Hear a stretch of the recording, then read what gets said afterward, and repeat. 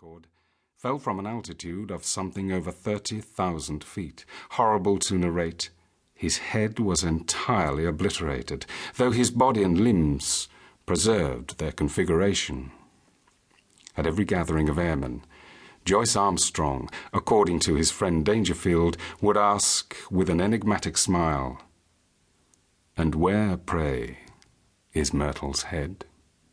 On another occasion after dinner, at the mess of the flying school on Salisbury Plain, he started to debate as to what will be the most permanent danger which airmen will have to encounter.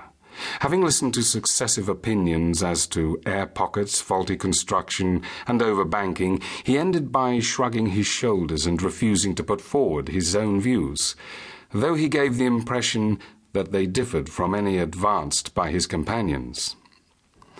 It is worth remarking that after his own complete disappearance, it was found that his private affairs were arranged with a precision which may show that he had a strong premonition of disaster.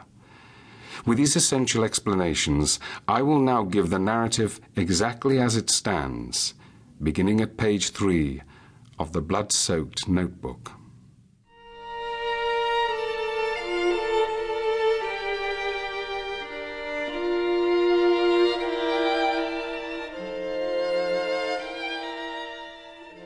Nevertheless, when I dined at Rheims with Caselli and Gustave Raymond, I found that neither of them was aware of any particular danger in the higher layers of the atmosphere. It is interesting to note that neither of them had ever been much beyond the 20,000-foot level. Of course, men have been higher than this, both in balloons and in the ascent of mountains. It must be well above that point that the aeroplane enters the danger zone, always presuming that my premonitions are correct. Aeroplaning has been with us now for more than 20 years, and one might well ask, why should this peril be only revealing itself in our day? The answer is obvious. In the old days of weak engines, when 100 horsepower Gnome or Green was considered ample for every need, the flights were very restricted. Now that 300 horsepower is the rule rather than the exception, visits to the upper layers have become easier and more common. Some of us can remember how, in our youth, Garrus made a worldwide reputation by attaining 19,000 feet, and it was considered a remarkable achievement to fly over the Alps. Our standard now has been immeasurably raised, and there are 20 high flights for one in former years. Many of them have been undertaken with impunity. The 30,000-foot level has been reached time after time with no discomfort beyond cold and asthma. What does this prove? A visitor might descend upon this planet 1,000 times and never see a tiger, yet tigers exist, and if he chanced to come down in a jungle, he might be devoured. There are jungles of the upper air, and there are worse things than tigers which inhabit them. I believe, in time, they will map these jungles accurately out. Even at the present moment, I could name 2 of them.